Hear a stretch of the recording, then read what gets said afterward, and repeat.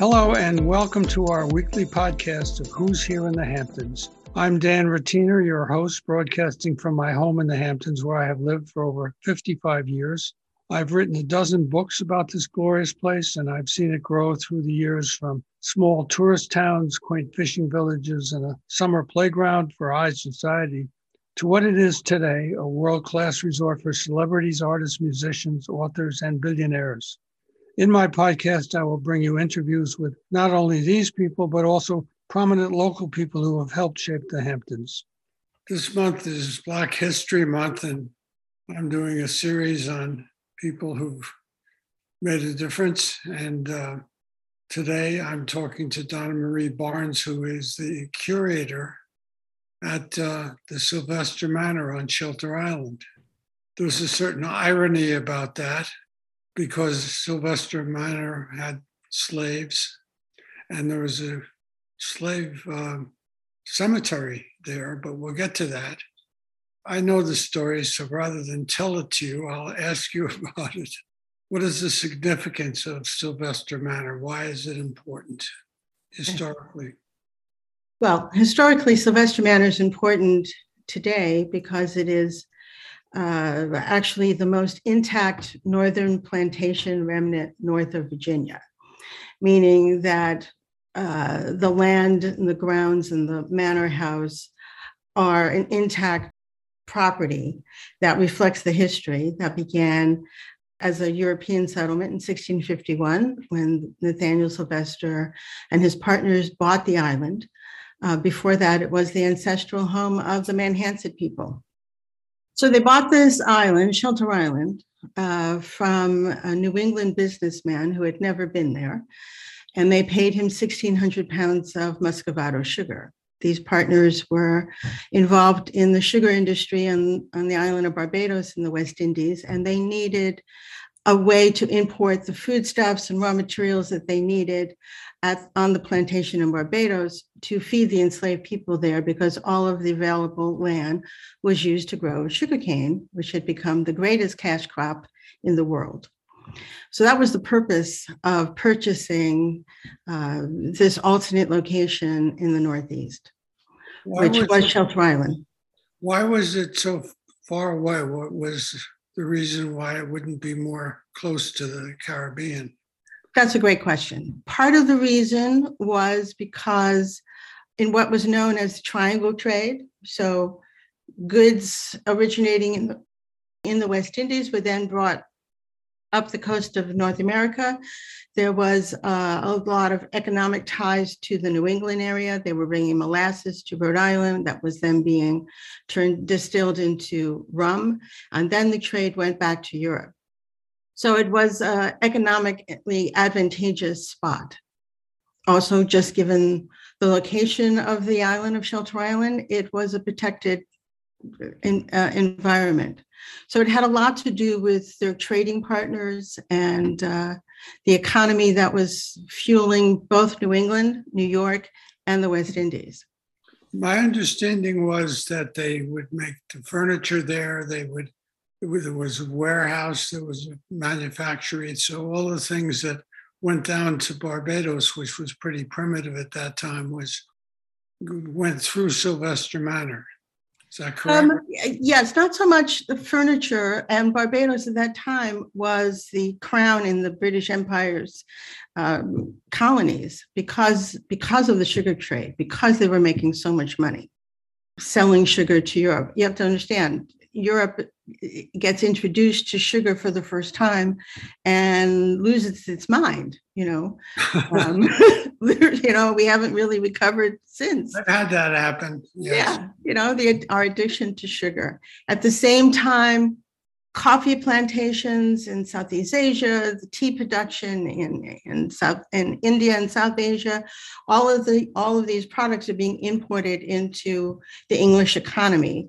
And drinking tea or coffee without sweeteners was not really to anybody's taste. And so sugar became like that magic elixir. And so Barbados was not actually primitive at that time. They were building palatial plantation houses and owning hundreds of acres of land and making just enormous amounts of money, enough money for them, for their children to then move back to England and build stately manors and huge estates. Tell me about yourself and where you're from originally, and where you were educated, and Sure. what your career has been. I grew up summering in Sag Harbor, and I grew up in the Bronx. I went to Riverdale Country School and then to college at the Cooper Union School of Art, and I became a photographer. And so I've always had a deep connection to the area, growing up in the Sands community of Nineveh, where I've been, basically all of my life here, spending every summer. And so, growing up here in summertime, no matter where you grew up in the Hamptons, you are imbued with the history of the place. And so you always have a certain, going to the Whaling Museum as a child on a rainy day was the activity. So, every child in Sag Harbor knew about whaling and tripods. Describe the Nineveh and that colony and what that was all about. Sure. So we call it the Sands community, which stands for Sag Harbor Hills, Azure Rest, and Nineveh Settlements. Was an area of Sag Harbor east of the village and east of the community called Eastville, that was settled by professional African-American families post-World War II into the beginning of the 1950s. And people were coming from the city looking for second homes, buying land, building modest homes, and bringing their families here to summer. And my parents were among those who came in the 50s and bought land on what was called Chatfield Hills on Lighthouse Lane.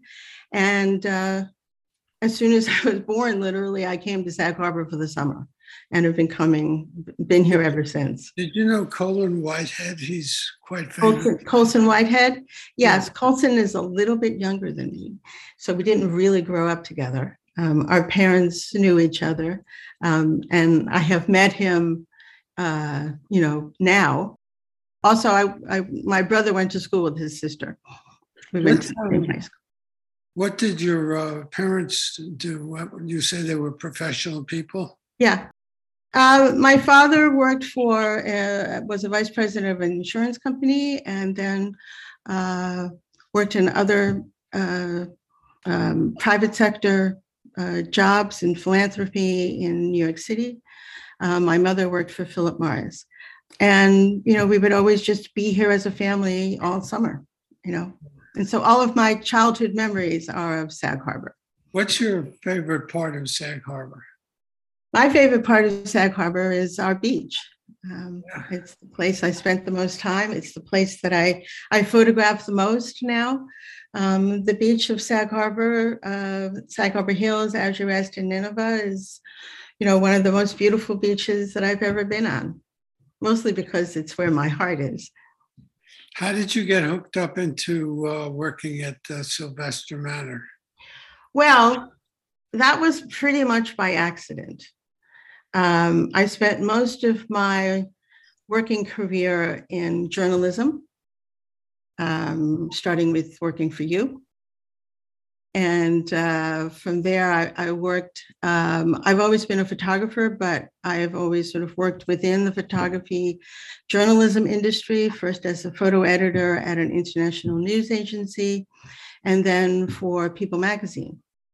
And while I was at People Magazine, I've told this story often, one of the perks of working for Time Inc. was the free book table. So book publishers would send editors uncorrected proofs of books, and those that weren't going to be reviewed would be put out for the staff on the free book table. So if you're a reader, it is the greatest perk imaginable. And one day I picked up a book there that was called The Manor by Mac Griswold, and it said 300 years at a slave plantation on Long Island. And I was like, yeah, where? And looking at the back cover, it said Shelter Island. And I was like blown away. Like, what are you talking about? I've never heard of this. And reading the book was a real revelation because I had never learned any of this history or been exposed to any of it or had heard anybody talk about the fact that there had been on Shelter Island, across the water that I can see from my window, this plantation that enslaved people from the West Indies. So that was like mind blowing. And after going to visit and taking a tour, I was really deeply struck by it. And when I left People Magazine in 2014, I moved back to Sag Harbor to live full time and to figure out what was next. And thought, well, I'll volunteer at the Manor and see, what comes to me. The photo industry was changing, and I wasn't certain like where my place was in that. And little by little, Sylvester Manor just kind of entered into my consciousness and my heart. And I went from being a volunteer to being the curator, and now I'm the director of history and heritage. Tell us a little bit about the cannons that got buried. So the cannon, there's only one that we have at the Manor. So on the front lawn, on the side lawn, there is a 18th century cannon that was discovered on the lawn when Mr. and Mrs. Andrew Fisk, who were the last full-time residents of the Manor, and Andrew Fisk was the 10th generation heir, they were putting in an irrigation system on the lawn in the 50s. And the workmen digging the trenches to put in the irrigation struck some metal sounding thing. And when they dug it up, it was this cannon. The belief is that it had originally been used for defense in those early years of New York going between the Dutch and the English being in control. And it may have been used in defense against pirates who were often in these waters, although Captain Kidd was a friend of Nathaniel Sylvester. And there's even a ghost story about a buried treasure, but that's another long story. So now the cannon is on display on the lawn. I thought, I may be wrong, that they buried it because the British were coming or someone was coming and they didn't want them to take that. May be it too. There's a lot of there's no real documented proof. It's a lot of family oral history, stories passed down and suppositions. Now the cemetery, there's a slave cemetery there. Yes. How does that look? Are there stones? No. We call it the Afro-Indigenous Burial Ground. And we believe that it was an ancestral burial site for the Manhansett people originally. And then when Nathaniel Sylvester came and brought enslaved people from Barbados, they used it as a burying ground for them as well. There are no tombstones or gravestones as we would know them. There's no inscriptions. There's no listing of who is buried there.